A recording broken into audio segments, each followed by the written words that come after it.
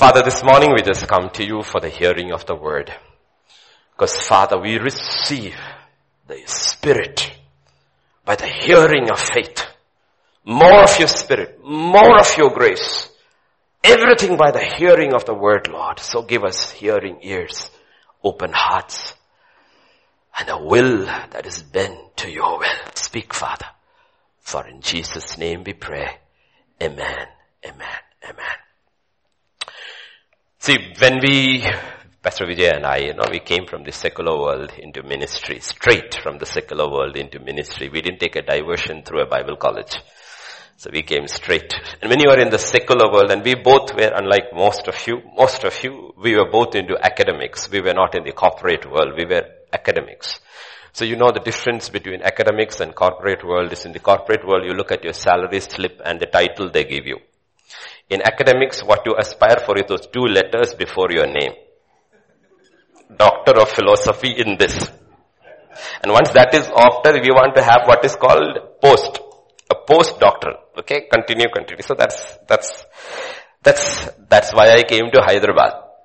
The reason behind this season is that 28 years ago I came to IFLU for that purpose.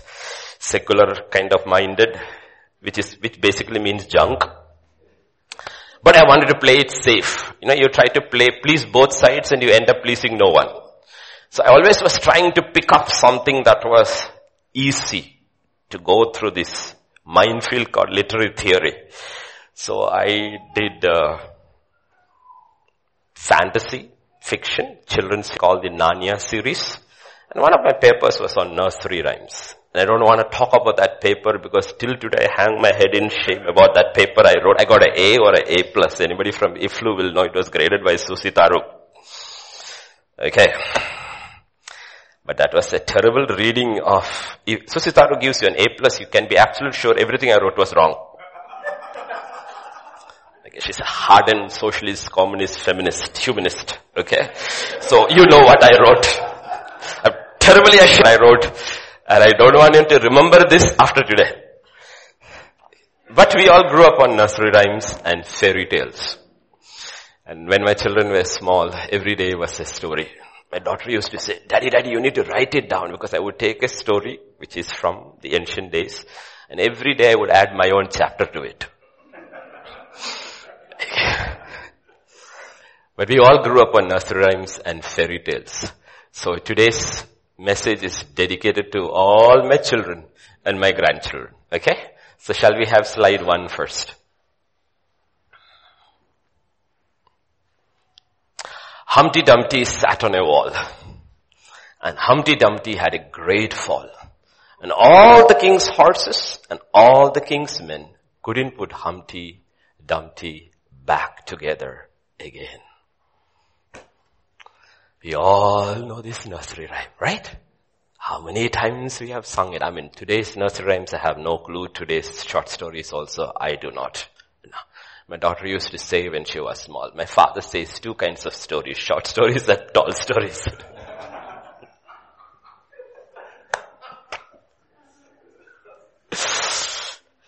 Because I could make fact into fiction and fiction into fact. But this song, you see the difference between not ancient, maybe 100 years, 70 years back, English literature. Go all the way back to Canterbury Tales, come down all the way during the British Empire. Almost the entire British literature, whether it is nursery rhyme, short story, or fiction novels, is inspired by the Bible. Unlike today. Today it's inspired by the occult. That's why they have Harry Potter in primary school in Britain. The Bible and biblical stories have been taken off. So behind everything, you will see there was something that is related to the Word of God. This has been paralleled 1,000 times, 1,000,000 times in history and in real life. Humpty Dumpty exalts himself and goes up the wall. He just set himself up for a fall. And all the king's men and all the king's horses cannot put him together again. Let's go to 2 Kings chapter 5 and verse 1. Naaman, that's today's Humpty Dumpty, commander of the army of the king of Syria, was a great and honorable man in the eyes of his master, because by him the Lord had given victory to Syria. He was also a mighty man of valor. And then there is a comma. But Humpty Dumpty had a great fall. Great and honorable man. Man of mighty valor. Exalted. Elevated. He was sitting nicely on the wall. And then he had a great fall. But a leper. Admired in public. But he knew the truth in private. Mighty man of valor. But a leper. You know, everybody here, sitting here, has got a comma in their life.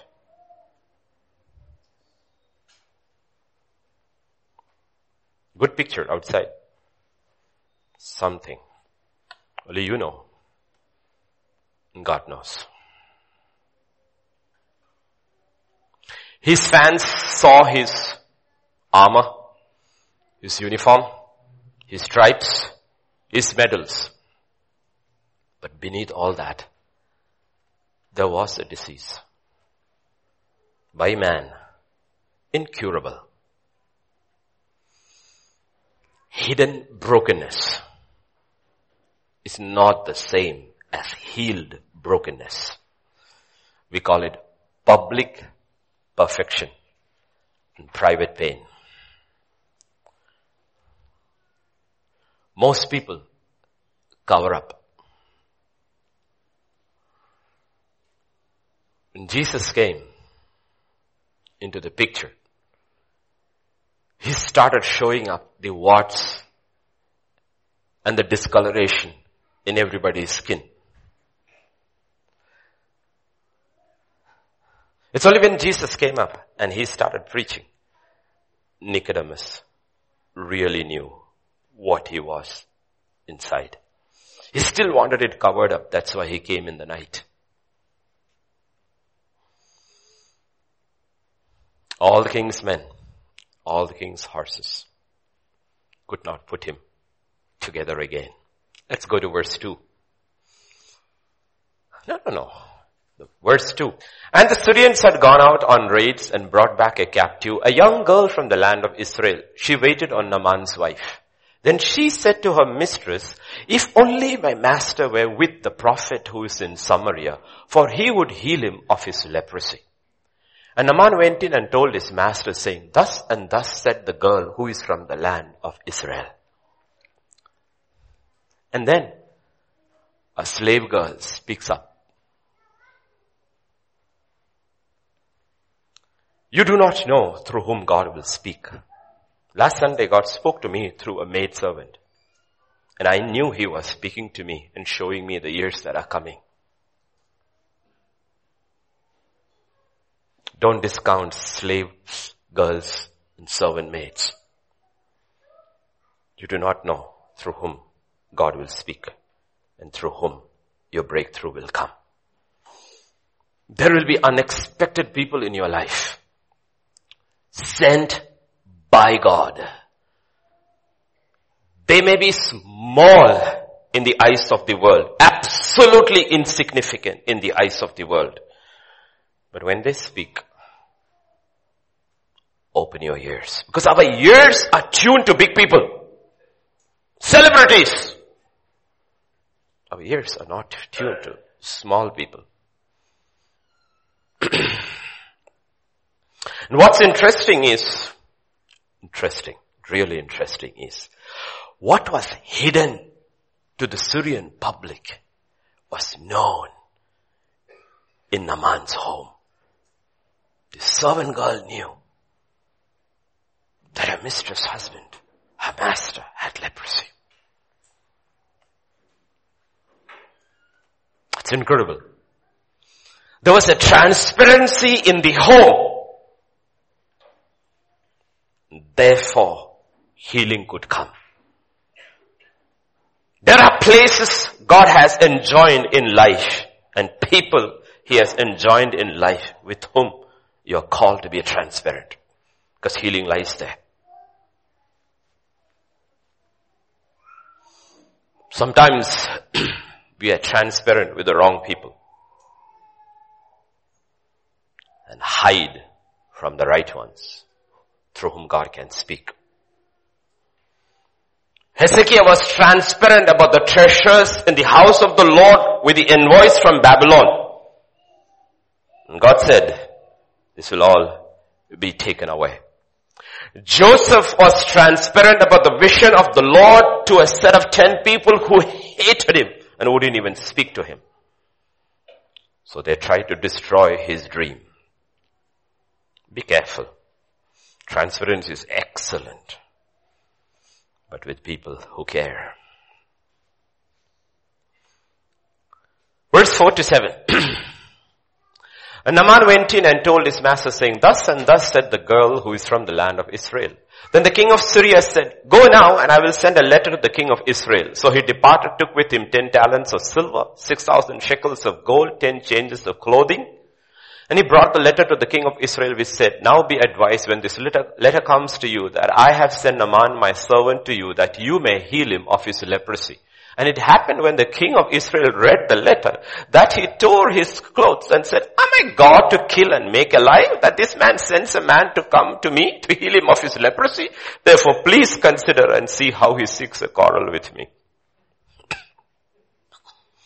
Your condition will be permanent if you do not go to the right king. All the king's horses and all the king's men could not put Humpty Dumpty again. Because there are certain things in life money cannot buy. One of that is salvation. You can have all the gold in the earth and all the good works in your resume. It will not buy you an inch in heaven. There's only one. He went to the wrong king. First he went to the king of Syria. He couldn't help it. Then he went to the king of Israel. And the king of Syria wrote to the king of Israel as if healing was in the hands of the king of Israel. Like I said, your pain and your misery will be permanent unless you go to the right king. All these kings had power, but not that kind of power to fix Naaman's problem or your problem. There's only one king who has that power. That's why it's written about scripture. Jesus Christ was filled with the Holy Ghost and with power, and he went around healing everyone who was oppressed of the devil. If your oppression is because of the enemy, no king, no power on earth can heal you. There's only one power. There is only one person. It is Jesus. Matthew 11 and verse 28, Jesus said, come to me, all you labor and heavy laden, I will give you rest. 2,000 years, this invitation still holds. Come to me. But we'll go to everyone but him. According to the exit polls, 55% of the Delhi population believes Kejriwal will save them. Can give them free water, electricity, free bus ride for women. Salvation is not in his hands. And you get all these freebies in life and you die in your sins, you still will go to hell. It's only one. Come to me. Go to him. For 6,000 years, the cry still reverberates, echoes down the corridors of history. Adam, Adam, where are you? You can personalize it. Put your name there. The cry hasn't changed. Only the name has. Because in Adam, all died. In Christ, all can be made alive. Your name and my name was in that name of Adam. The cry hasn't changed. Adam, Adam, where are you? You have to learn to personalize scripture. before he talks to you. It is not written to us. This is written to me. He has never changed. The God of Adam is your and my God. He came to seek, to save the lost. And he's still here in our midst, seeking those who are lost. He seeks. We play hide and seek. He doesn't play. He seeks to save. He doesn't say, I found you, game over. He finds you, he carries you on your shoulder, he binds your wounds, and he takes you to a safe place. He puts you over there, and he pays it out of his own pocket and says, anything more, charge it on me. I'm the shepherd of your soul. And unless you go to him, all the king's horses and all the king's men couldn't put Abigail, Humpty Dumpty together again. The most literally, in terms of intensity, powerful nation when it comes to controlling their own population is the People's Republic of China. One virus has brought that most nasty, brutal regime to their knees. Oh, they can live telecast and showcase their building capabilities, how they can build in 7 days a hospital that will quarantine 1,000 patients. Can you heal them?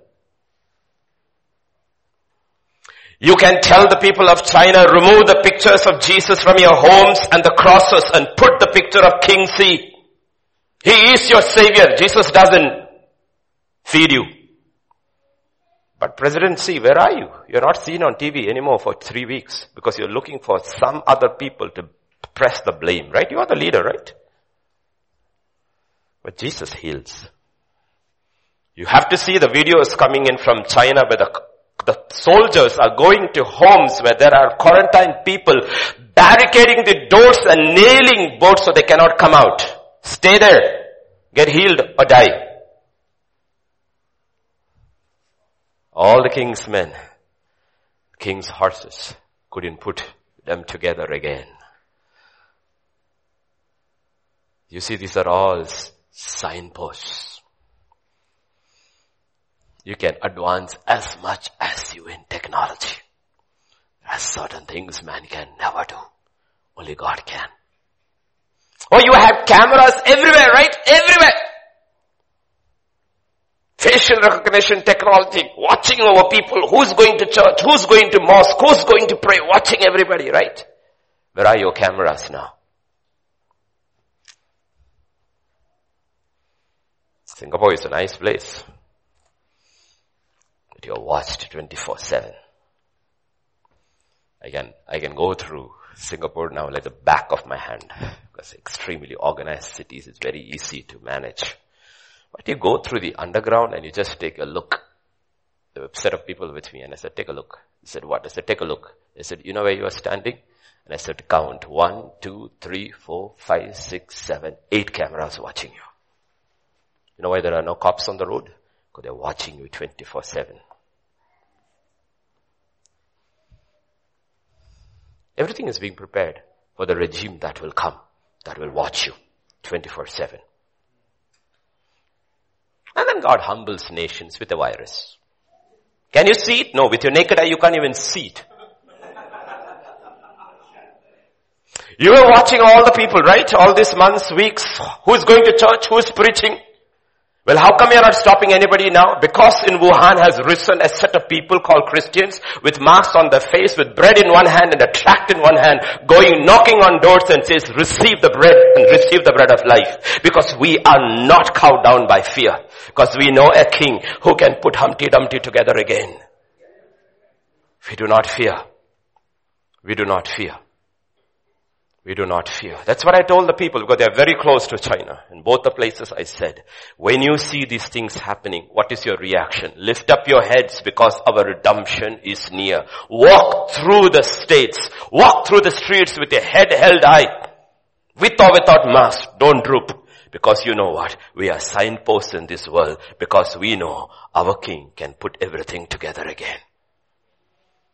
We do not fear.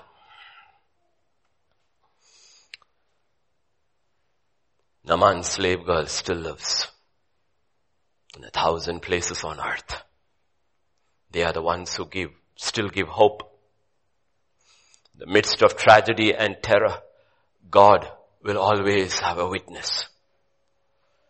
Naaman outwardly was a prince, inwardly a slave to a deadly disease. That little girl from Israel, captured in a raid, was outwardly a slave. Inwardly, child of the living God, free. What the kings couldn't do, 2 nations couldn't do, she could direct. There is a prophet in Samaria. Why is that disturbance? Okay.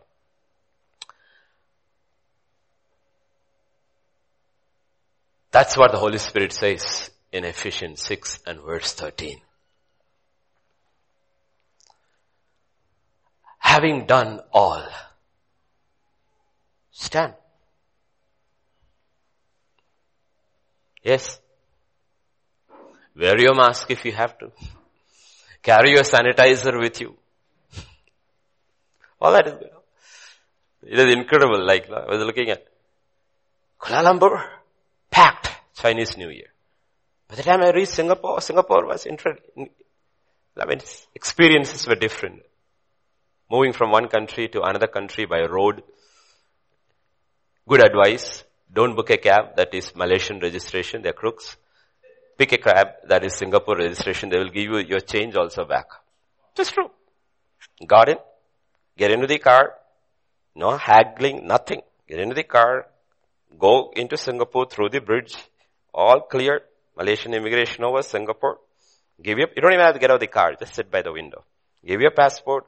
Put your fingers. Answer the question. Seal. Go. They give you your 10 cents back. If you say you don't need the change, they will say we don't need it either.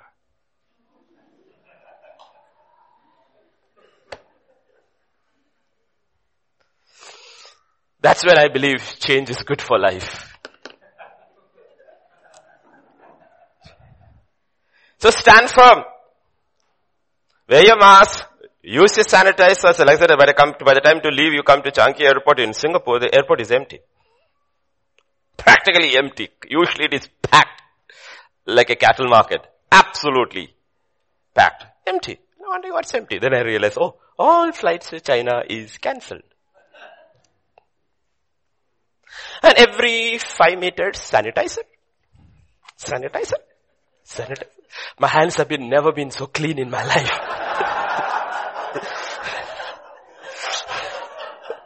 You know why? Because my spirit is Christian. My flesh is Indian. Indians never waste anything that is given free.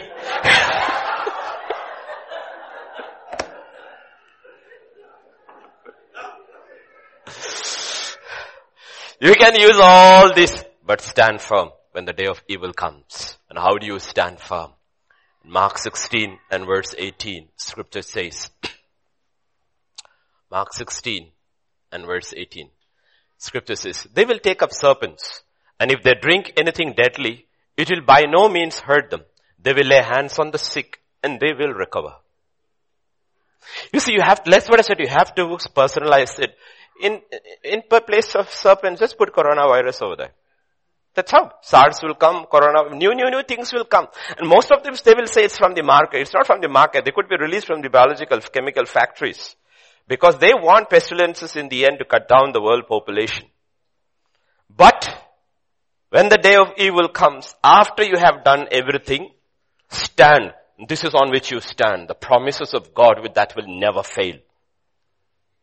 That will never fail. You also need to know the ground on which you can stand. Every other ground is sinking sand, but the word of God is firm sand. Stand on that. It doesn't sink. 6,000 years it has stood the test of time. You don't sink there. You stand. You stand. This is just the beginning. More will come. The years to go more and more. Why? Because He said so. In Psalm 818, one of my favorite portions, verse 13, they pushed me violently that I might fall. After the comma. But the Lord helped me. They pushed me violently. Every one of you is being pushed, whether you know it or not, by the enemy in so many ways, so that you will fall. But the Lord helped me. The Lord is my strength and song. He has become my salvation. The voice of rejoicing and salvation is in the tents of the righteous. The right hand of the Lord does valiantly. The sound of what? Voice of rejoicing and salvation is in the tents of, I bet my last dollar. You go to Wuhan, if you hear singing, it's a Christian. Barricaded, cannot get out. But if you hear singing, you can be very sure that man, woman, child knows God, because there is rejoicing and salvation in the tents of the righteous. The right hand of the Lord does valiantly. The right hand of the Lord is exalted. The right hand of the Lord does valiantly. I shall not die, but live and declare the works of the Lord. And one little girl showed the way. You don't have to die. You don't have to die. There is a prophet in Israel, in Samaria in Israel. There is a God in Israel, and there is His servant in Israel. And the God of Israel heals lepers.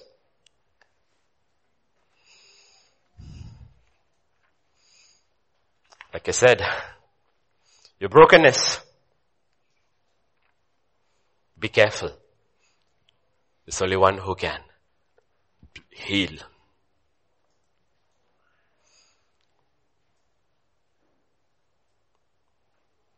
We run to the King of Kings and the Lord of Lords, and not to the arm of flesh. Otherwise your brokenness, your leprosy will be permanent if you don't go to the right King. That's what the girl said. I know a prophet who is in Samaria. Yeah? Verse 3, 2 Kings chapter 5. What did she say? She said to her mistress, if only my master were with the prophet who is in Samaria. For? Boy, what confidence. What confidence for a little slave girl living in Syria. He will heal. If she doesn't say maybe. See, when I go on mission grounds and I do personal evangelism with hardheads. No, hardheads are there, no. I give them what I call personally the Jesus challenge, which is found in the next verse. Matthew 14, yeah. When he saw the wind was boisterous and he was afraid and beginning to sink, he cried out saying, Lord, and I've seen it happen over and over and over and over and over again 100 times. He said, when you reach the end of your rope, would you just say 3 words which will change the difference between eternity? Jesus, save me. That's all it matters. You don't believe anything I'm saying. You are arguing day and night. I am not here for arguments. All I'm saying is just go to your room and say, Lord Jesus, save me, and see if He's real. I bet you He's real. Because I encountered Him and I know He's real. And I encounter Him constantly. He is real. 3 words. You need to have that kind of confidence. You need, when you witness and tell people, you need to have that confidence. Call upon the name of Jesus until you hear. He is living. Sometimes He may not answer you immediately because He is waiting for your frame of mind to be right. But don't stop, because I know. You need to have that confidence. There is a prophet in Samaria. I wish my master was with him. Oh, he would heal him of leprosy. Let me ask you this question. Before this incident took place in the history of Israel, has any man, woman or child ever healed of leprosy? No. But the girl has the confidence. Because if God can do this, He can do this too. If He can heal fever, He can heal anything. Because that's what Psalm 103 says, the God who heals all my diseases. And you also need to believe that He does not only heal all your diseases, He also forgives all your iniquities. There is no this particular iniquity which is too difficult for Him to forgive. Some of you need to take it to heart. Have that confidence. It doesn't matter what it is. I can go to Him and He will forgive me because He will not go against His word, because He has exalted His word above all His name. And He told Jeremiah, I watch over my word to perform it. Have that confidence. If you are sinking, call out to the Lord. Don't look to the opinion of the people. Call out to the Lord. If you go by the opinion of the people, you will be blind till the day you die. Bartimaeus cried out and the people said, shut up. He shouted louder, David, son of David, have mercy on me. Jesus stopped. Bring him to me.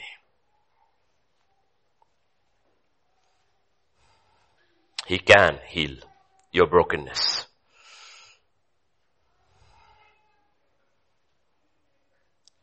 But listen to one who was healed and restored. John chapter 4 and verse 29. Come, see a man who told me all things that I ever did. Could this be the Christ?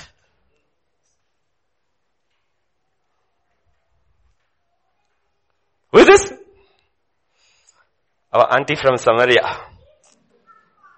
Right? There's a prophet in Samaria. Another day, another town, another well. Prophet sitting by the well. You know what he said?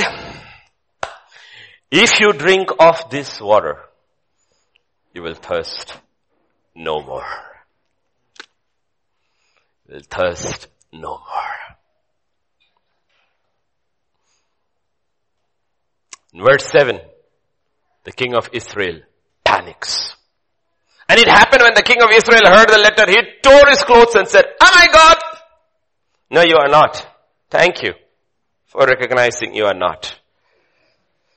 But the problem is, you are not God and you are not aware there is a God in Israel. That's the problem. It's not that you are not God. That's a good recognition. I am not God. But the bad part is that you don't know there is a God. So verse 8 says, it happened, so it was when Elisha, the man of God. I like titles, right? Elisha, the man of God, heard that the king of Israel had torn his clothes. Because it's a big thing. The king tearing his clothes, this is something. People may not know what has happened. But they know the king has torn his clothes. There's a calamity, disaster, spreads like rumor. Whole place knows the king has torn his clothes. Something terrible is happening. Who will know what has happened? Elisha will know because God revealed it. This is what the issue is. What did he say? Why have you torn your clothes? Please let him come to me. He shall know there is a prophet in Israel.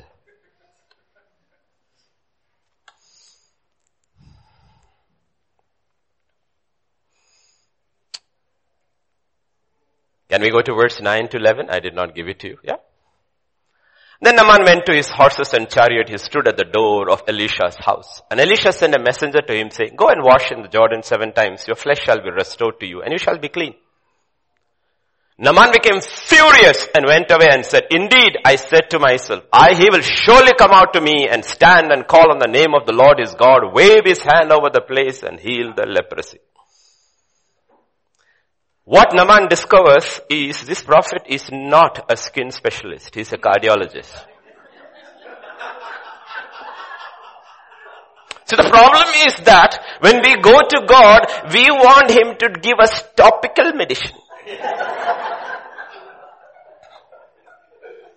What it does heart surgery. I'll take away that heart of stone and give you a heart of, that's what he does first. We don't want that. Please, some ointment. Band-aid.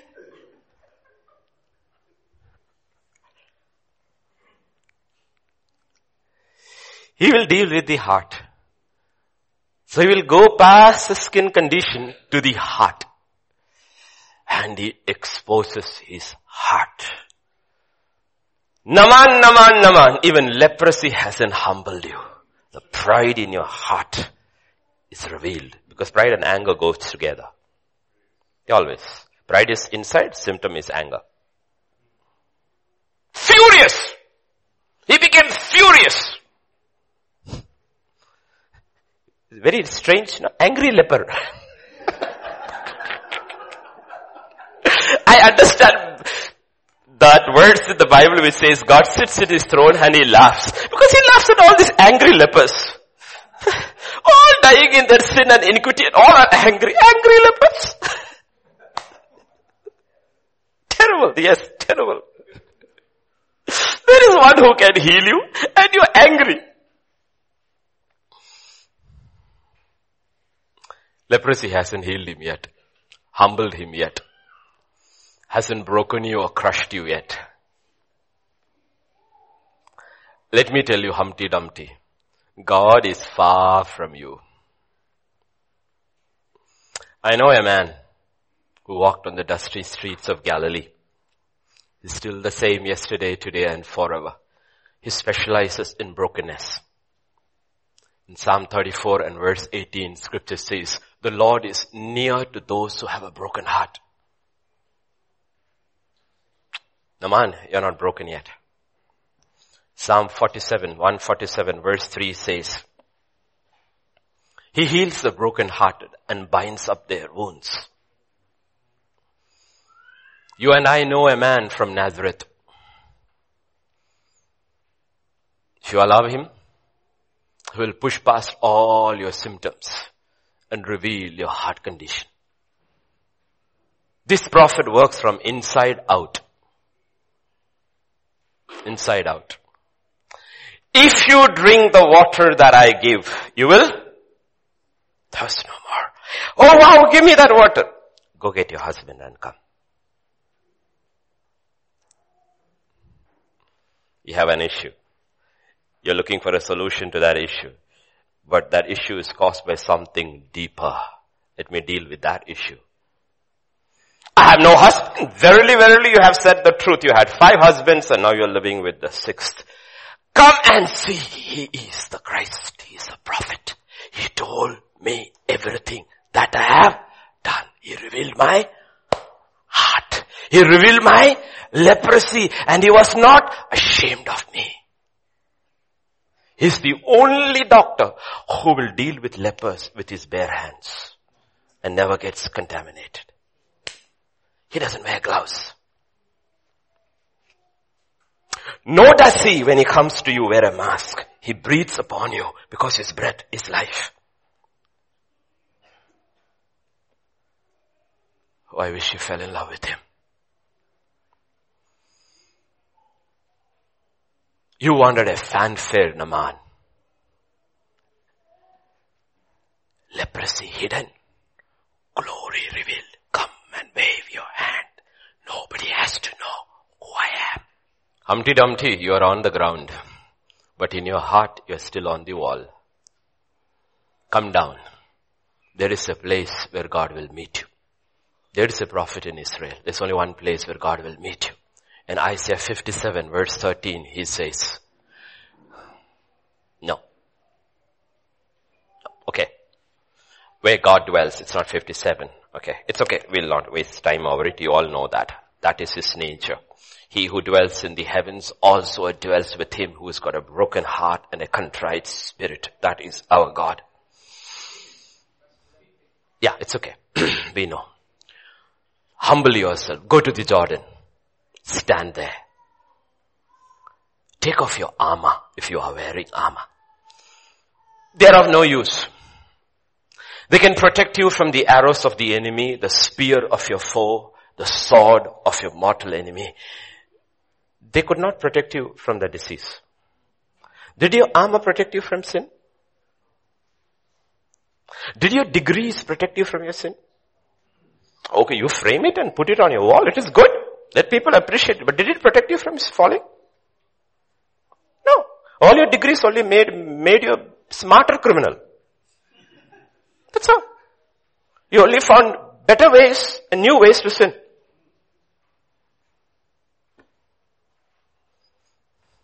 can you please take off that armor? And the robes? Let the world see. This is who I am inside. Don't be afraid. Don't be afraid of rejection. Just get into the water. The rivers of Damascus may look better than all the waters of Israel, but there is no life in it. That is our problem too.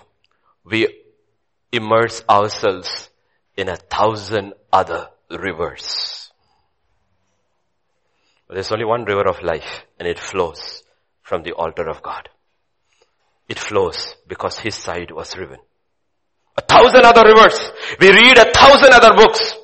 We watch 1,000 other movies. We read self-help and that help and this person and that person. But let me tell you, life is only in this book. Unless you immerse yourself in this river, you cannot be cleansed. Everything is good for the world, but not for the world that is coming. You cannot blot one sin from your life.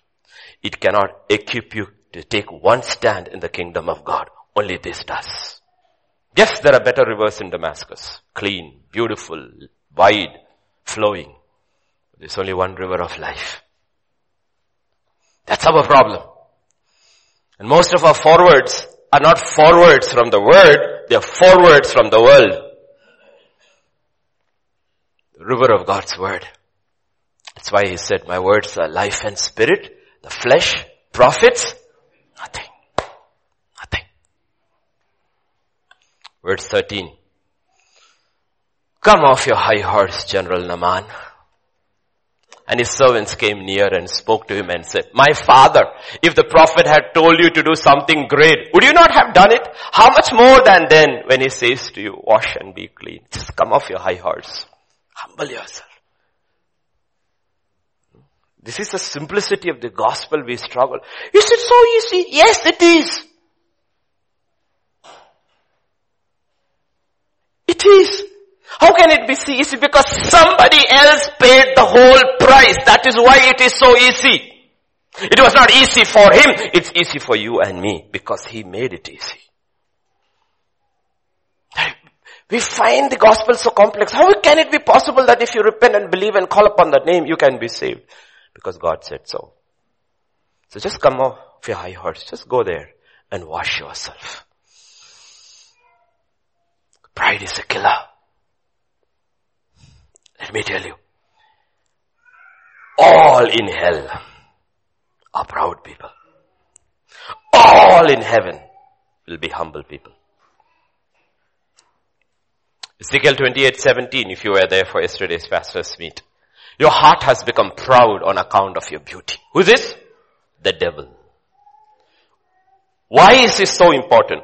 Almost every other sin that you tackle in life is connected with the flesh and the pressures of this world, except one which originated in heaven. That is pride. The devil doesn't have flesh. He is proud. Demons do not have flesh. They have proud. So pride is a spiritual sickness. It's a spiritual malady which has only a spiritual cure. God is doing everything possible to make us humble. Or you should have watched when the impeachment hearings were going on in the Congress. There was one guy who came in his full uniform and medals, Colonel Whitman, when ranking member Devin Nunes said, Mr. Whitman, excuse me, sir, Lieutenant Colonel Whitman. Pompous. Don't want to use the other word. Sitting over there, giving a testimony which he's supposed to have heard from somebody else against his commander-in-chief, wearing a uniform. Your commander-in-chief is the president of US. Proud as a peacock sitting over there. That's why day for yesterday he was escorted out of the White House by the Secret Service. You have been terminated from the National Security Council. Out. Sometimes people need to know these pictures. Everyone who exalts himself will be brought down. Come on, Naaman, get down. Father, get down. Go. He didn't ask you anything difficult. What's your problem? Go wash and be clean. Because Humpty Dumpty cannot be put together by the king's horses or the king's men. He can be put together only by the carpenter from Nazareth. Humbling, right? What's your God? Carpenter.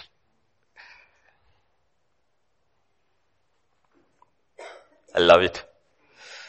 Wash and be clean, because he still is, always will be the balm of Gilead. Because he has put many Humpty Dumptys together again all these years. And let me tell you, verse 14.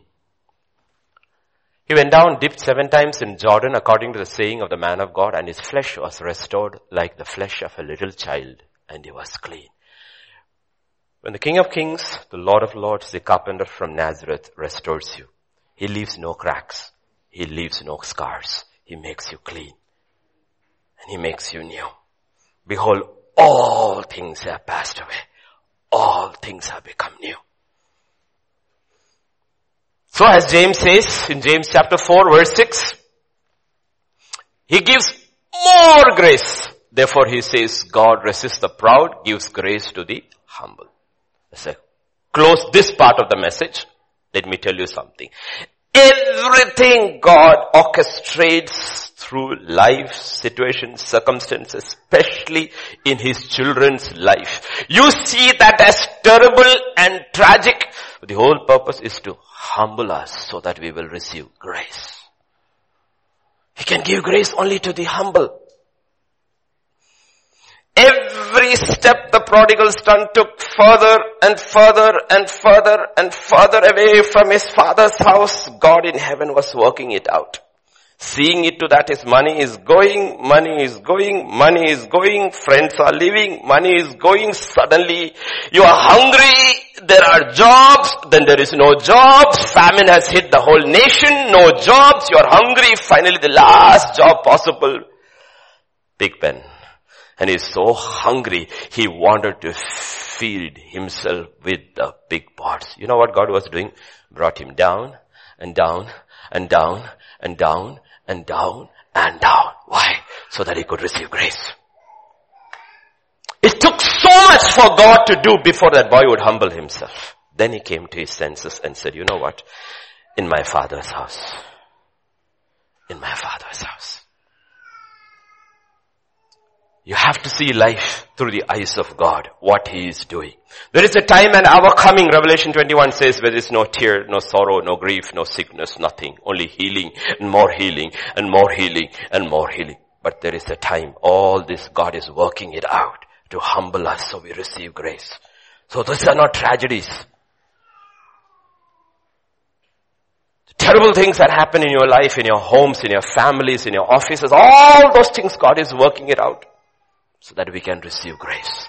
Because he gives more grace to the humble. There was a man called Jonah walking away from the revealed will of God. He went down to Joppa, went down to the harbor, went down to the ship, went down to the bottom of the ship. And from the bottom of the ship, he went down in the bottom of the belly of the whale to the bottom of the sea. He went down as far as humanly possible. Anybody could go down. And from there, he cried out unto the Lord, and the Lord heard him. Little later, he's at his post preaching a message which will cause an entire city to be saved. Humbled him, humbled him, humbled him, humbled him, humbled him. Then he cried out, grace.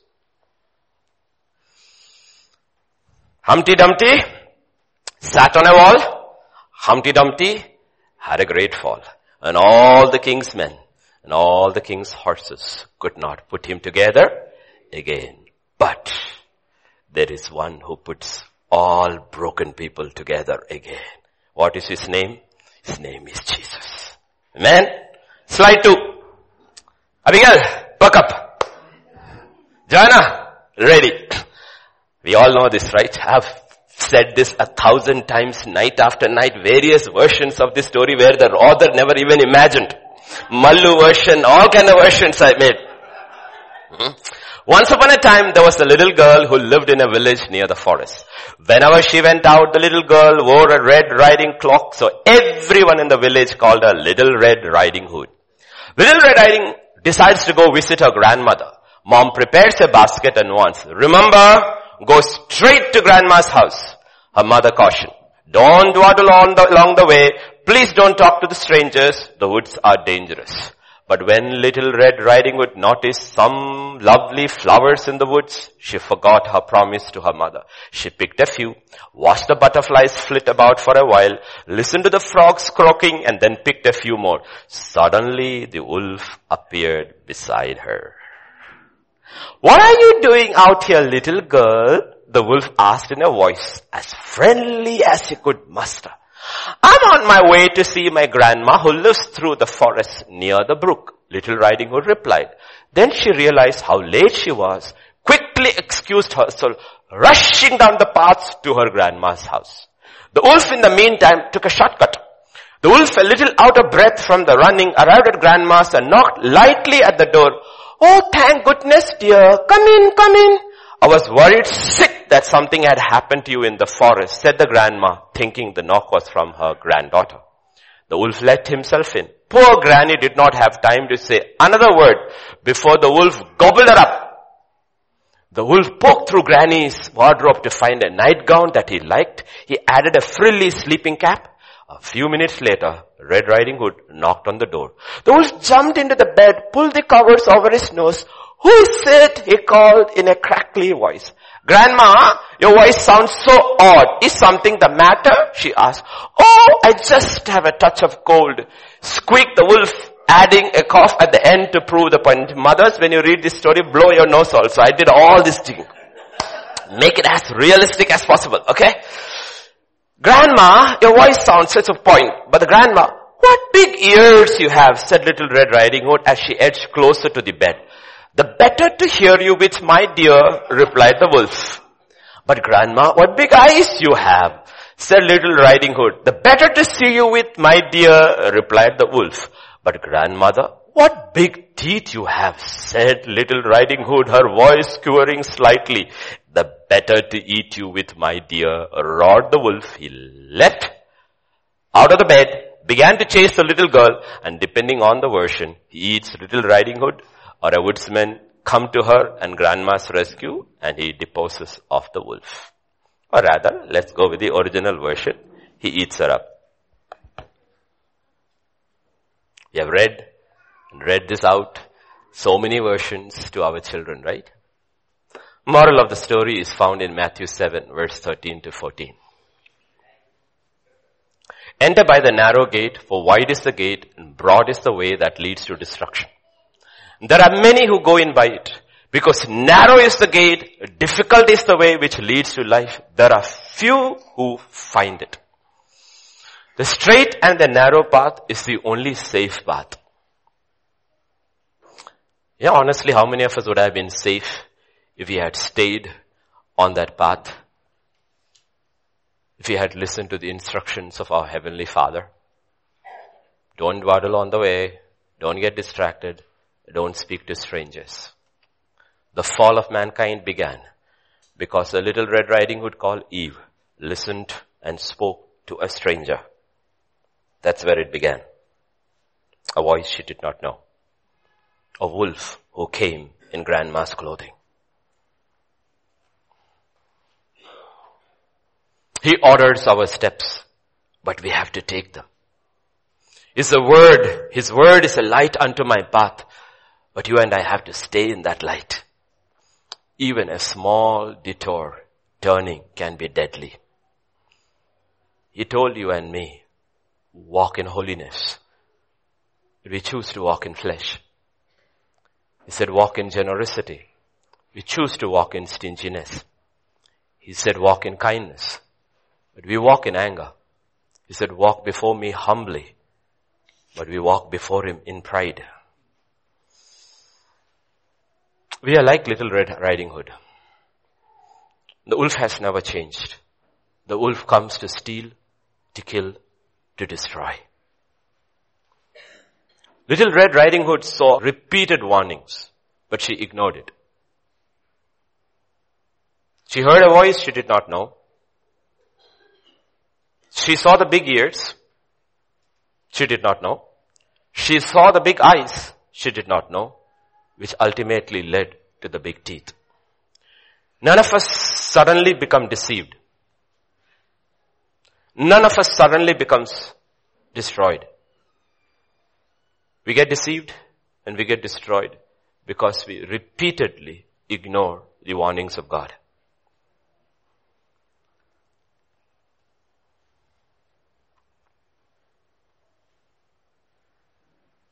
If you listen to the instructions, you don't have to worry about the teeth later. You will always see destruction is always corporate. Little Red Riding Hood straying not only led to her death, but also to her grandmother's. Because no man is an island. We are called a body.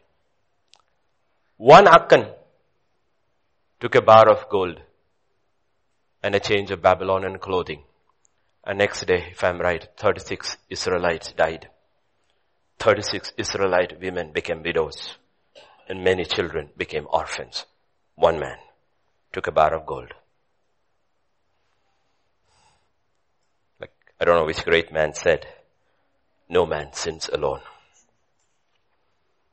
Even if he does it alone, others die with him. You'll say, Pastor, it's a very cute tale, but it's not scripture. No, it's not.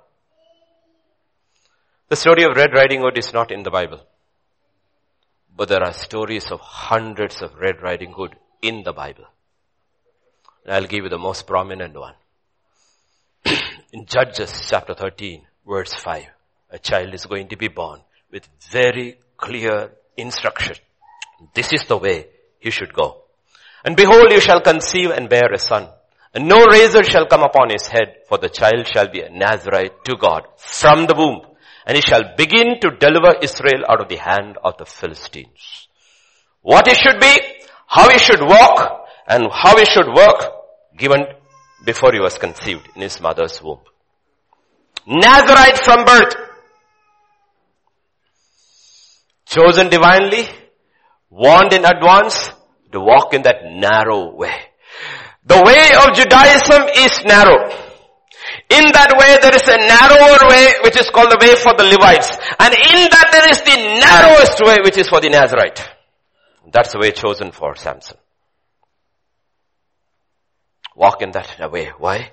You're called to be the deliverer of Philistines. The one who walked on the narrowest way ever written for man was Jesus of Nazareth. When he walked that road without turning to the left or right, and he prayed and cried every day of his life, Father, save me from death. Because he knew he was called to walk without ever sinning in thought, word or deed. And here is a man. Destiny was great. Walk that narrow way. Warned by grandmother in heaven. Grandfather in heaven, father in heaven. This is the way you should take. Warning is given in Judges 13.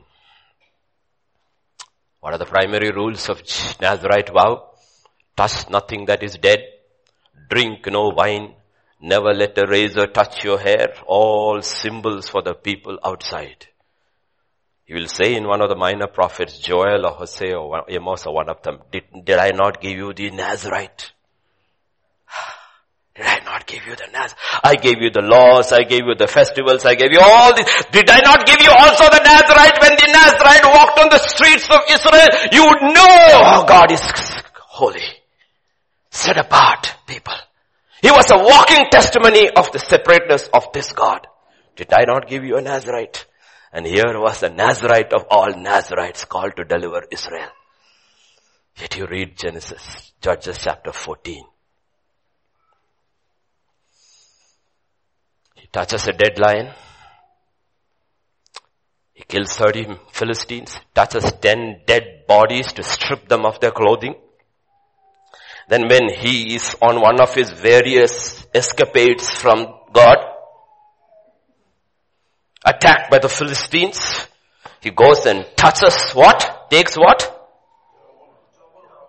Touches a dead animal. You read the narrative clearly. Feast of the Philistines, he drinks. Did the warnings matter?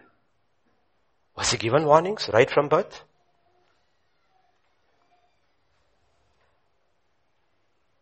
Repeated warnings. By voice, by eyes. One day the teeth will come. By ears, repeated warnings. A trail of death, destruction, corporate, this man leaves. He's not fighting for Israel. He's fighting for himself. When, like yesterday in the Bangkok mall, a Thai soldier took his automatic weapon, went to the mall, killed, shot dead 20 people. Now, when he's caught, he'll be probably executed or he'll kill himself before that, right? He's a soldier. He used his service revolver or gun or whatever. But if he kills somebody in the battlefield, is he guilty? No. When he murdered somebody else, is he guilty? Now all the stuff that Samson is doing is for his own personal thing. He's picking up fights with all the women who he's fallen in love with and their families and their friends. He's not fighting for Israel. Leaves a death, destruction trail because you do not sin alone. Look at Judges chapter 15. And the Philistines said, who has done this? This is, remember Firefox? First Firefox is in the book of Judges.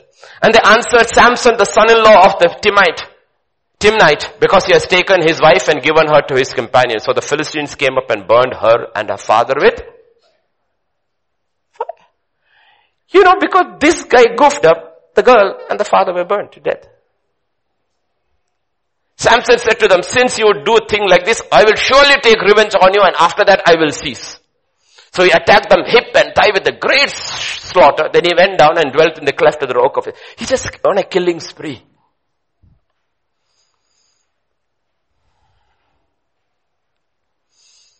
You know, like little Red Riding Hood, whenever he stepped out of his house, he was distracted by butterflies. Of course, they were Philistine butterflies.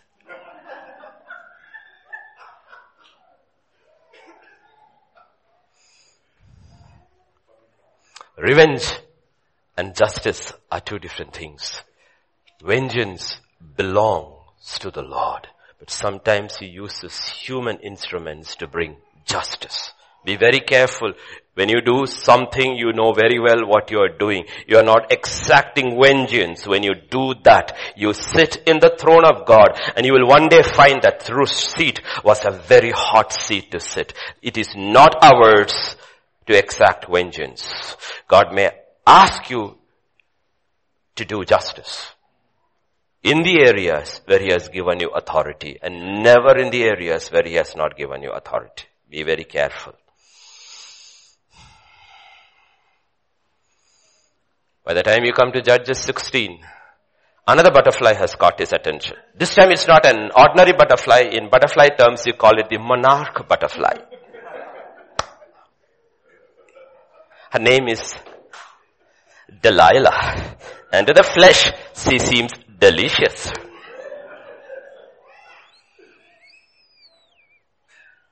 He's lying on her lap. And she's telling him, tell me the secret of your strength. He gives one lie. Nazarite lying. She does it. Samson, the Philistines are upon you. Breaks. He saw the voice.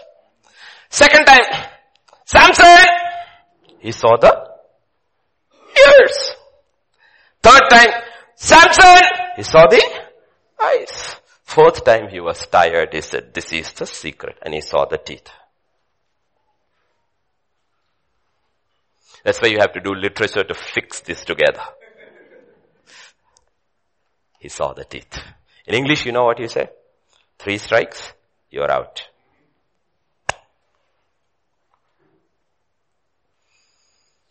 Judges 16:20 says it this way. But he did not know that the Lord had departed from him.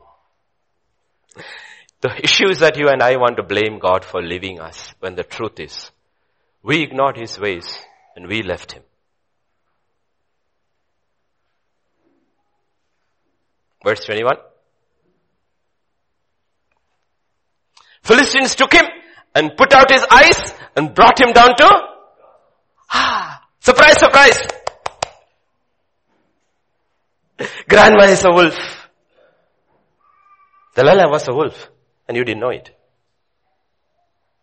She looked like grandma. She wasn't your grandma. She was a wolf.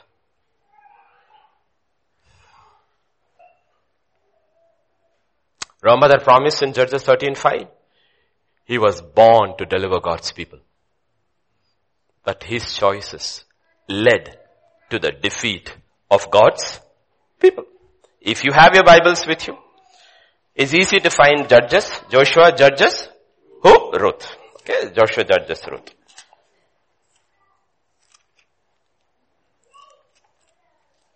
Did you get chapter 16? Did you get chapter 17? Did you get chapter 18?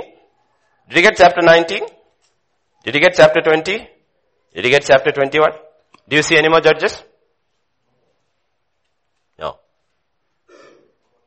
No more Judges. He was handpicked by God for a long, prosperous reign. Didn't work. See, God is never surprised by all of these things. He's in the end from the beginning. We think, oh, plan A is gone. What will we do? He says, that was not plan A, that was plan C. I have A and B in reserve. A and C, A and B, yeah. What is A? A is called a Moabite called Ruth and B is called a woman called Hannah. I'm planning both out. You know what? Jesse will come, Obed will come, David will come. Meantime, Samuel will handle the situation, or Samuel will be birthed and he will grow up. I already have my plans in place. You think all my plans is in one basket called Samson? No, I got two others who are coming. Two others who are coming. So God is not surprised by any of this thing. Okay, so no man is an island. There are butterflies, frogs, flowers on both sides. But stick to that narrow path. Jeremiah chapter 6. Verse 16 and 17. Thus says the Lord, stand in the ways and see. Stand in the ways and see. Ask for the old paths, where the good way is, and walk in it. Then you will find rest for your souls. But they said, we will not walk in it. How can that path be bad? Don't you see all the butterflies there?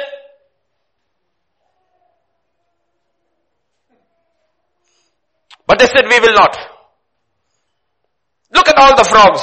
How can that path be bad? Where frogs croak, that means there is water and I'm thirsty. And this path, no, so boring. Bible study, prayer, fasting, Bible study, prayer, fasting, prayer, more Bible study. Then good works. I'm tired. There is water there. And there are butterflies on the other side. I have set watchmen over you saying, listen to the sound of the trumpet. But they said, we will not listen. Straight is the gate. Narrow is the way that leads to life. And very few find it. Joanna? Aman? Abigail? Any other little one in the front? Buck up for the third one. Not nursery rhyme story, okay? Let's have slide 3. Once upon a time, this was my favorite with my children. Once upon a time, there was an old mother pig who had 3 little pigs. And not enough food to feed them. So when they were old enough, she sent them out into the world to seek their fortunes. But before they left, their mother told them, whatever you do it the best you can. Because that's the way to get along in the world. The first little pig was very lazy. He didn't want to work at all. So he built his house out of straw. The second little pig worked a little bit harder. But he was somewhat lazy too. And he built his house out of sticks. Then they sang and danced and played together the rest of the day. The third little pig worked hard all day and built his house with stones. It was a sturdy house complete with a fine fireplace and chimney. It looked like it could withstand the strongest winds. Next day comes our wolf. Wolf appeared to pass by the lane where 3 little pigs lived. He saw the straw house and he smelled the pig inside.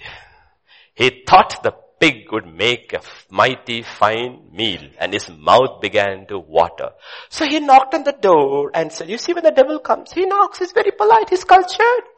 Because the devil wears Prada, you see.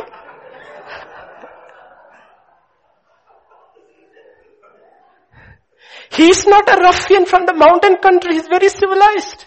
He speaks English with an accent. He knocked on the door. Little pig, let me in. But the little pig saw the wolf's big paws through the keyhole. So he answered back, no, by the hairs of my chinny chin chin. I will not let you in. That's the next part, okay? Then the wolf showed his teeth and said, I will huff, I will puff, and I will blow your house away. All fathers, lazy fathers sitting over here, make, when you play this game for your children, little paper houses and blow it away. Okay, don't just sit there and root it so they will fall asleep. This is not a story for them to fall asleep. This is a story to teach them lessons. Okay, all you fathers. Okay. Blow it away, literally blow it away. I used to play hide and seek with my children, and they could get so frustrated because I used to enjoy it more that they could never fight me. They finally will say, we give up. Okay, by the hair of your, he huffed, he puffed, and he blew the house down. And the wolf opened his jaws very wide and bit down as hard as he could.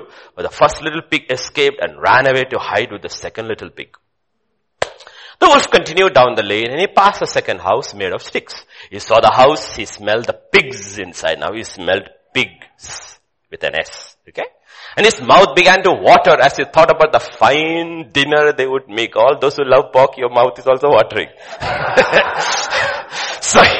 So in short, your wolves. So he knocked at the door and said, little pigs, let me in. But the little pigs saw the wolf's pointy ears through the keyhole. They said, no, not by the hair of a chinny chin. We will not let you in. So the wolf showed his teeth and said, I will huff, I will puff, and I will blow your house down.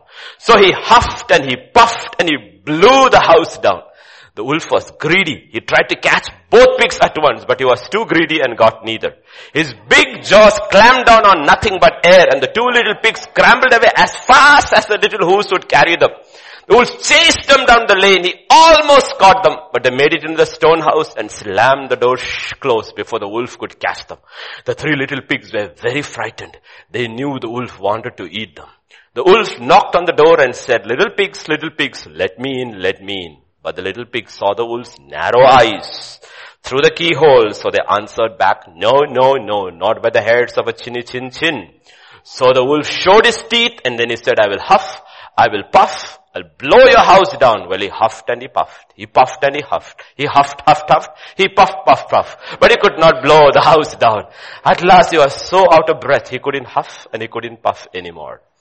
He stopped to rest and thought a bit. This was too much. The wolf danced about with rage and swore that he would come down the chimney to eat up the little pig for his supper. But while he was climbing onto the roof, the little pig made up a blazing fire, put on a big pot full of water to boil. And just as the wolf was coming down the chimney, the little pig pulled off the lid, plop! In fell the wolf into the scalding water. So the little piggy put the cover again, boiled the wolf up, and the three little pigs ate him for supper.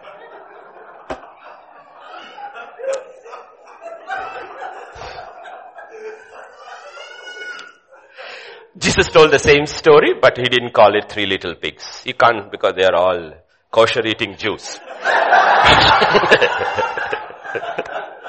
But we were pig eating Gentiles, so we can use this story for us, right? And if any Messianic Jews hears this message, forgive me. Jesus' version of the three little pigs. Matthew 7, verse 24 to 27. Therefore, whoever hears these sayings of mine and does them, I will liken him to a wise man who built his house on the rock. And the rain descended, the floods came, the winds blew and beat on that house. It did not fall, for it was founded on the rock. But everyone who hears these sayings of mine does not do them will be like a foolish man who built his house on the sand. And the rain descended, the floods came, the wind blew and beat on that house, and it fell, and great was its fall. Well, you can call him wolf, or you can call him lion, or the wind, or the rain, or the flood. I will tell you, he will show up in your life, in my life. In 1 Peter chapter 5, verse 8, Apostle Peter doesn't call him wolf. He calls him the lion. Be sober. Be vigilant. Because your adversary, the devil, walks about like a roaring lion, seeking whom he may devour. He will show up. Remember, according to Jesus' parable, Jesus was a very good storyteller, okay? He was a very good storyteller. You will see all three pigs encountered the wolf. All three houses encountered, or both the houses encountered the wind, the rain, and the flood. Meaning, in life there is no free pass for anyone. Just not the rain. The storm also comes upon the righteous and the unrighteous. The coronavirus is not skirting the believers. Believers have something within, if it is part of God's will for them to survive, which is something which will resist any virus. But even that is subject to God's will for them, which they don't have. What the believer does not have is fear of death. Trouble will come. In John chapter 16 verse 33, Jesus said, "These things I have spoken to you that in me you may have peace. In the world you will have." There is no peace outside Jesus. Okay, please get that. You want peace, it's only found in Him. In Him you will have peace. In the world you will have, what does it mean? Trouble for the body, rest for the soul. Your body is what goes into the world, but your soul should be yoked to God. It not say, "I will give you rest for your body." He said, "I will give you rest for your soul." There is no salvation for the body. He will give a long life if that's part of His will. So trouble will come. In this world you will have, not you might have, not you may have, you will have tribulation. In Ephesians 6:13, Scriptures doesn't say if. Scripture says when the day of evil comes. When.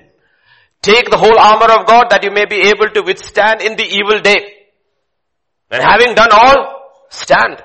When the day of evil comes, when the wolf will appear at your door, he will fool you in different ways. One day he will show you his ear, another day he will show you your nose, another day he will show you your eyes, but to get to know the wolf well.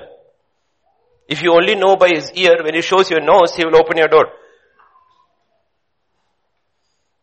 The first part of defense is know your enemy. God is faithful. The wolf will come. But God is, and He comes always to seek to save the lost. And He's got an incredible track record of saving people for 6,000 years. The devil too has an incredible track record of 6,000 years. He too comes to steal, to kill, to destroy. And if you want to go by statistics alone, he seems to be more successful than God. But we don't go by statistics. So remember, the wolf will come. In Genesis 3, he gobbled up Adam and Eve. In Genesis 4, he gobbled up Cain. By the time you come to Genesis 6, everybody except 8 is gobbled up by the wolf. Everybody. Only 8 are left. He gobbles up whole world. The wolf will come. Just because he didn't come to your door today, because it's Sunday, doesn't mean he's not waiting there outside. If he has tried and failed at the door, watch out at the chimney. That's why Paul warns in 2 Corinthians chapter 2, verse 11. Lest Satan should take advantage of us, for we are not ignorant of his devices. We are ignorant of his. Know his devices. Or he will tell the Ephesian church in Ephesians 6:11. 6:11. We know the schemes of the devil. Put on the whole armor that you may be able to stand against the schemes or the wiles of the devil. He's got lots of plans. 6,000 years of working on it perfection. He's good at his job. He's the best at his job. At his job, he's the best. Never underestimate him. He will try the door, the window, the chimney. He may even come through your sewage line. Have you noticed? In the bathroom, the rat going tick, tick, tick, tick, tick at the drainage thing. If the rat can come through there, so can the devil.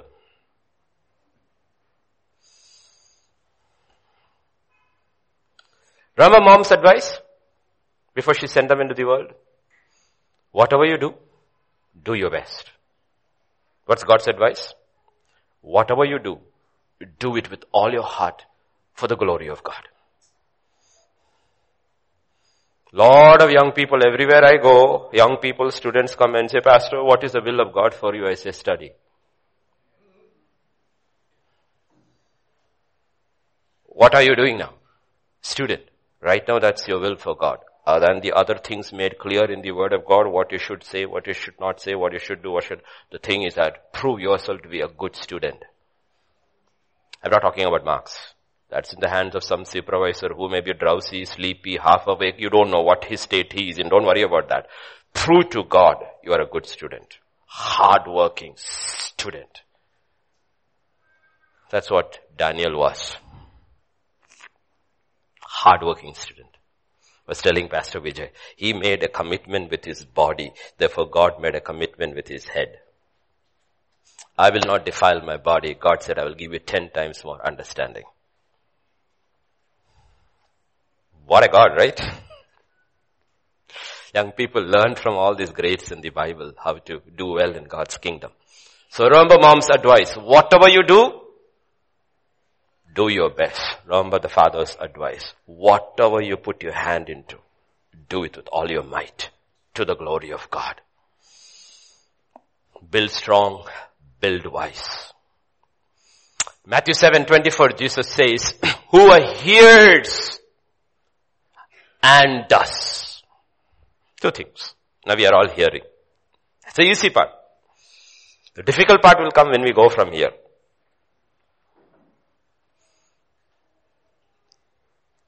All three locations, it was the same wolf, meaning it's the same power. The only difference was in the outcome, was in the way the house was built. Or let us say in scriptural terms, the way the life was built. This is where we say, where the rubber meets the road. Am I willing to submit to how Jesus says I should build my house versus how I think I should build my house? If I like my opinion more than his, God promises you and me, one day our house will fall. This is the battle in building every day. Opinion versus God's word. Opinion versus God's words. Man's opinion about the word of God versus God's word. And I thank God I did not go to Bible college. Everywhere I go to pastors who have gone to Bible college, except for a very few, they got these blinkers like horses. They can only see through that. And God is not able to speak to them. Even if God were to speak to them, this is not the way it is, they will not believe because that is the way I was taught. Like a Naga Baptist pastor who sat with me and said, I was born a Baptist, I will die as a Baptist. Don't talk to me about the Holy Spirit. And he's smoking. At the same time, another spirit is inhaling in out.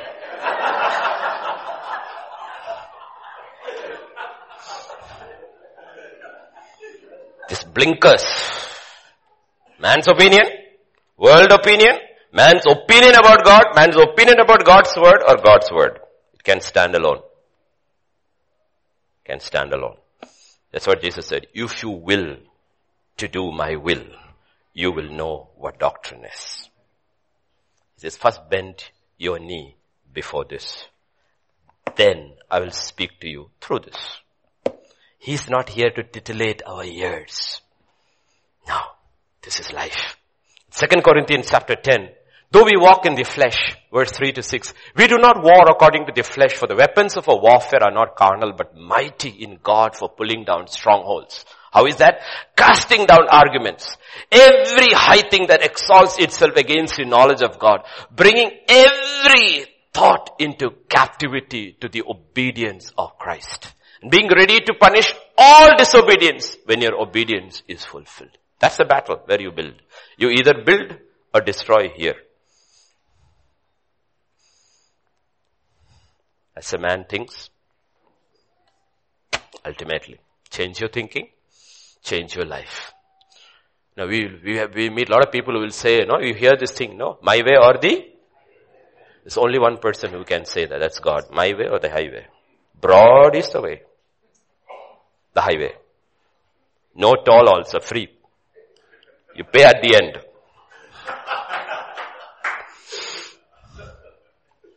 There is a way that seems right to man, but the end of it is death. My righteous shall live by faith. Faith comes from and hearing from the faith unto faith.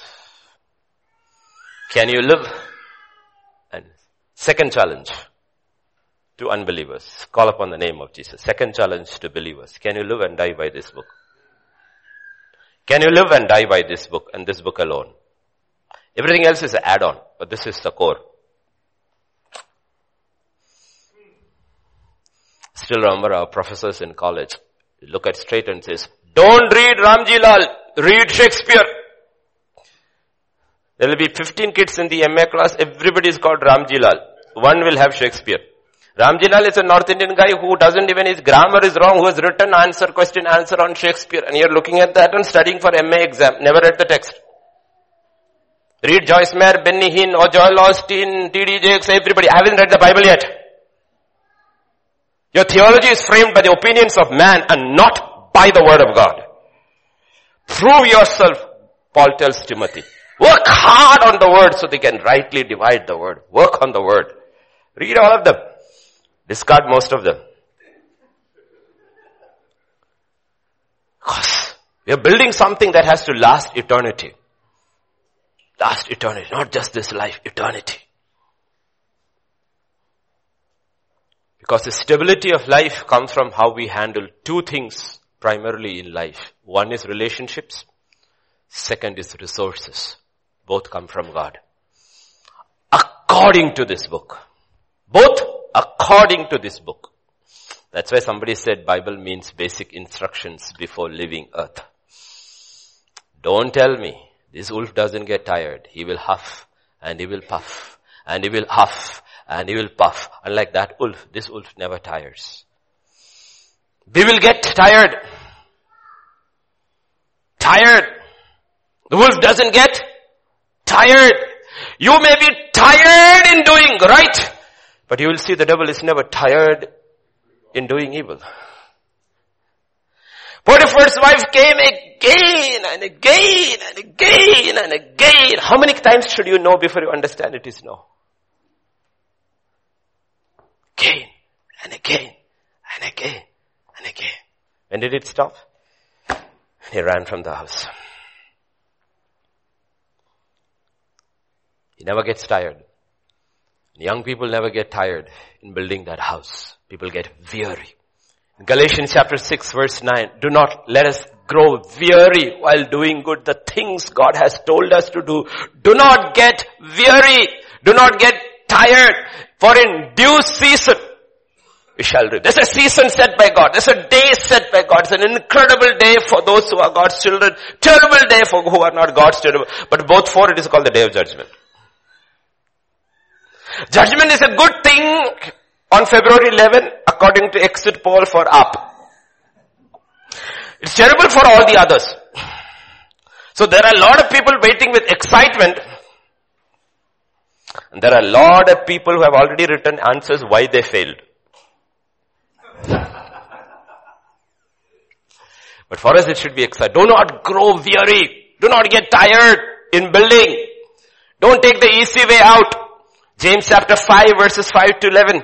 My brethren, take the prophets who spoke in the name of the Lord as an example of suffering and patience. Indeed, we count them blessed who endure. You have heard of the perseverance of Job and seen the end intended by the Lord, that the Lord is very compassionate and merciful.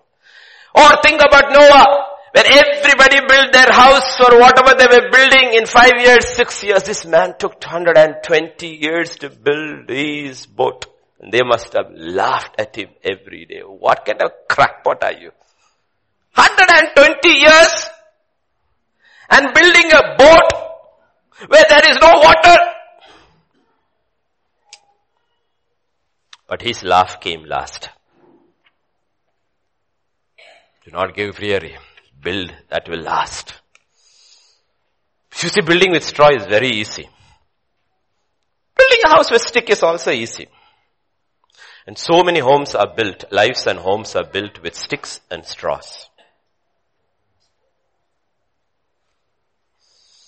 In 1 Corinthians chapter 3 and verse 10, according to the grace of God which was given to me as a wise master builder, I have laid the foundation, another builds on it, but let each one take heed how he builds.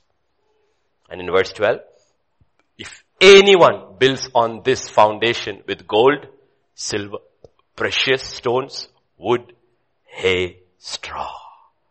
See, 2 categories. 3. And our 2 little piggies built with sticks and straw. One built with stones. So you think 3 little pigs wasn't there in the Bible? Of course it was there in the Bible. All these stories that originate in Christian Britain came from the Bible. Those people who had devoured and bathed themselves in the Word of God started putting out stories and nursery rhymes to teach their children. Walk in the ways of the Lord. Warnings, warnings, warnings, warnings, warnings.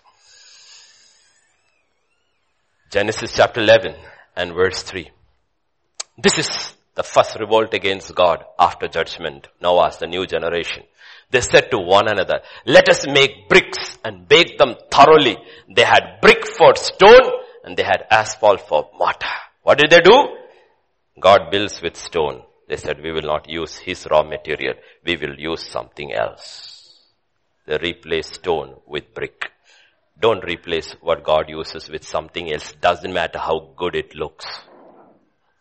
May look very good. And you may even build it very tall. At the end of it is confusion. God builds with stone. That's why it's rock solid what he builds. Stone by stone he builds. In 1 Kings chapter 6 verse 7, when the incredible temple of Solomon is being built, the temple when it was being built was built with stone. It was built with stone, not bricks. God's temple, the first temple that was built for God was not built with bricks. It was built with stone. And down in the quarry so that no hammer, no chisel or any iron tool was heard in the temple while it was being built. No sound was heard. No sound was heard. Do you think if you go to heaven you hear the sound of hammer and chisel? In Revelation 21 he says, I saw behold the bride coming, New Jerusalem coming. You think construction is going on there? No, construction is going down here. There the stones will be put into place. There's no construction in heaven. Construction is being built in every house where you will fit into the house of God. Construction is going on here. There is no sound of hammer or chisel in heaven. Stone by stone by stone, the city of Jerusalem is being built for the past 2,000 years.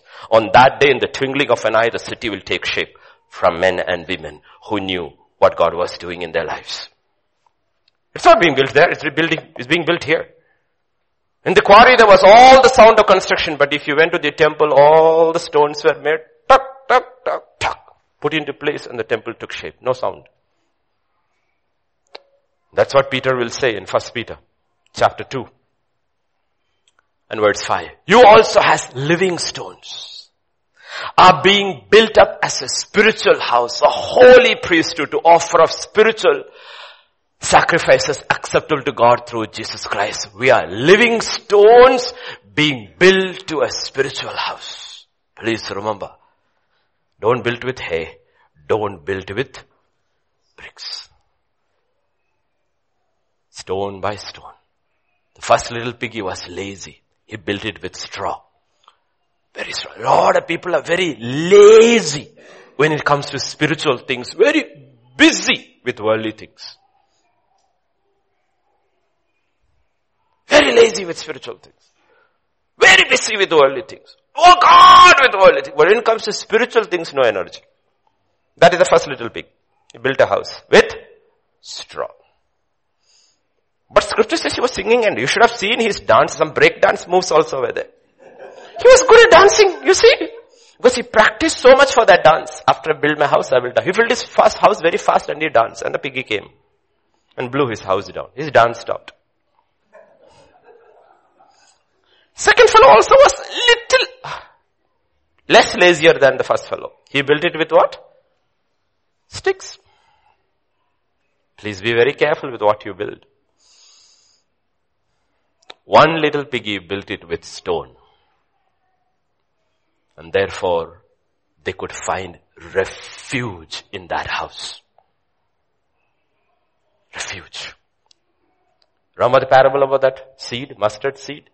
It grows, it becomes a tree, and then so many birds find shelter. Let your house be built with, your life be built with stone. And you will see so many others will find shelter. You know why? Because they see, in spite of the storm, in the rain, the thunder, the lightning, the flood, the accusations, the attacks, you are still standing as strong as you have stood all these years. So they will find comfort in your shade. Because one little piggy built a house with stone, the other two were rescued. Because Noah got a vision and worked hard, 8 people got saved. Because Abraham walked the promised land for 100 years without possessing 1 foot of it except the graveyard to bury his wife. He walked and he walked and he walked and he walked and he walked. 500 years later, his generations will come and possess the land. Because he walked. They had a place to call their own. Why could they have a promised land? Because 500 years later, our grandfather walked and walked and walked and lived in tents and lived in tents and lived in tents. Though he was the richest man in that place, he lived that life like a sojourner. Why? Because he knew he was building that would stand for eternity. Every nation will come and go. All the nations will be wiped from the history, man's history one day. But the name of Israel will never go. Never go. All the kings, prime ministers, PMs, everybody's names will be wiped out. Except one name. It will be the name of David. Because Jesus always will be called the son of David. And he will sit on the throne of David. And he will rule forever and ever. Are you getting it?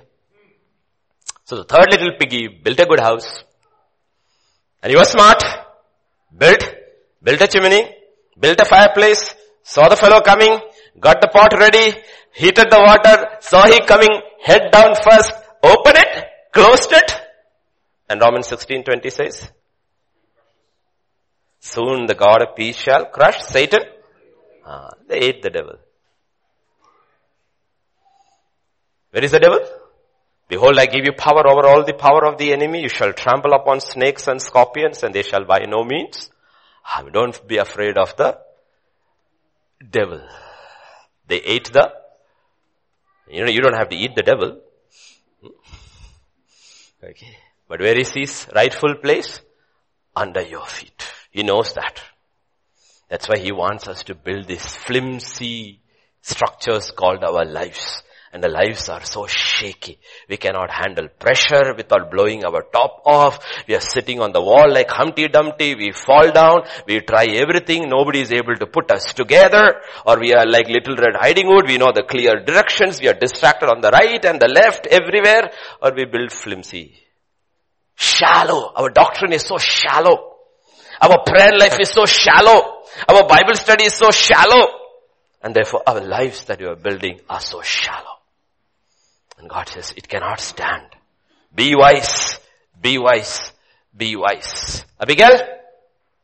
Story time over.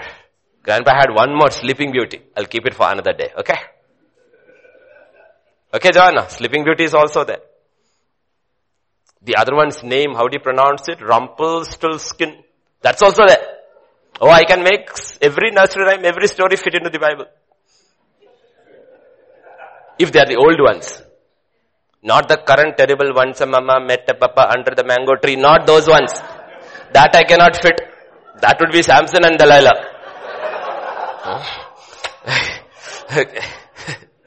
Okay. You see how a culture trained their generations in every form of music, word, story, drama, everything was Christ oriented to see that they never went to the left or to the right. You look at the ancient. British literature, everything was Christian. Everything was Christian. The dramas were Christian, their songs were Christian, their plays, everything was Christian. To see they grew in that safe patch God had given them. Today it is the other way.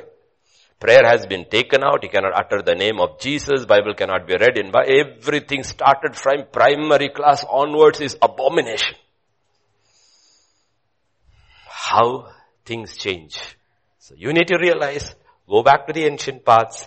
Hey, come, the worship team, come. We'll sing a song. Because the Prince of Heaven is come, right?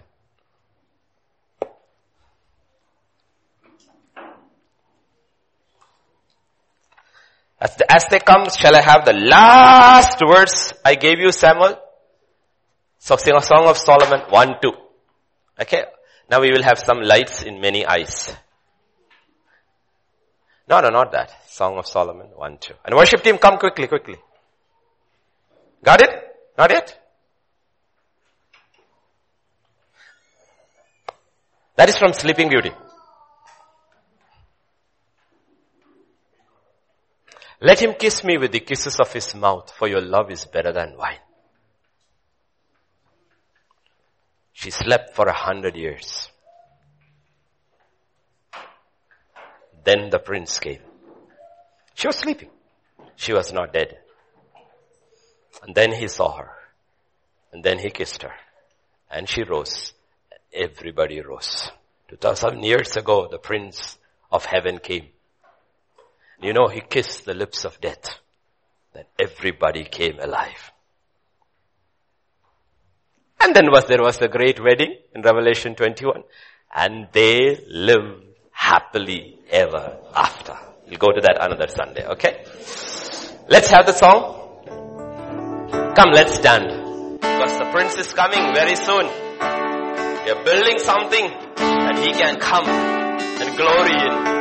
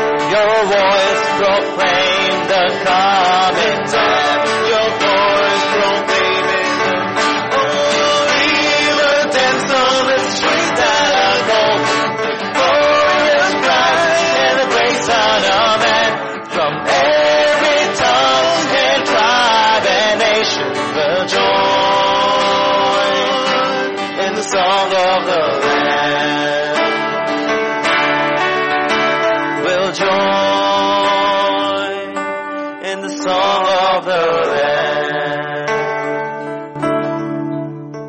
Father, we just thank you. We just praise you. We just worship you. All your instructions are for our good. To give us our appointed future.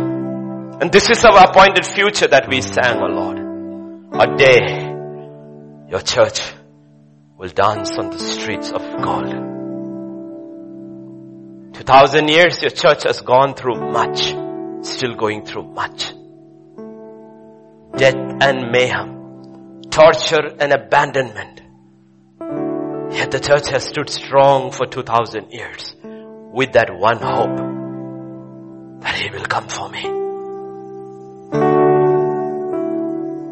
He died for me. He rose for me. He lives for me. And He will come for me. He is faithful. Forever faithful.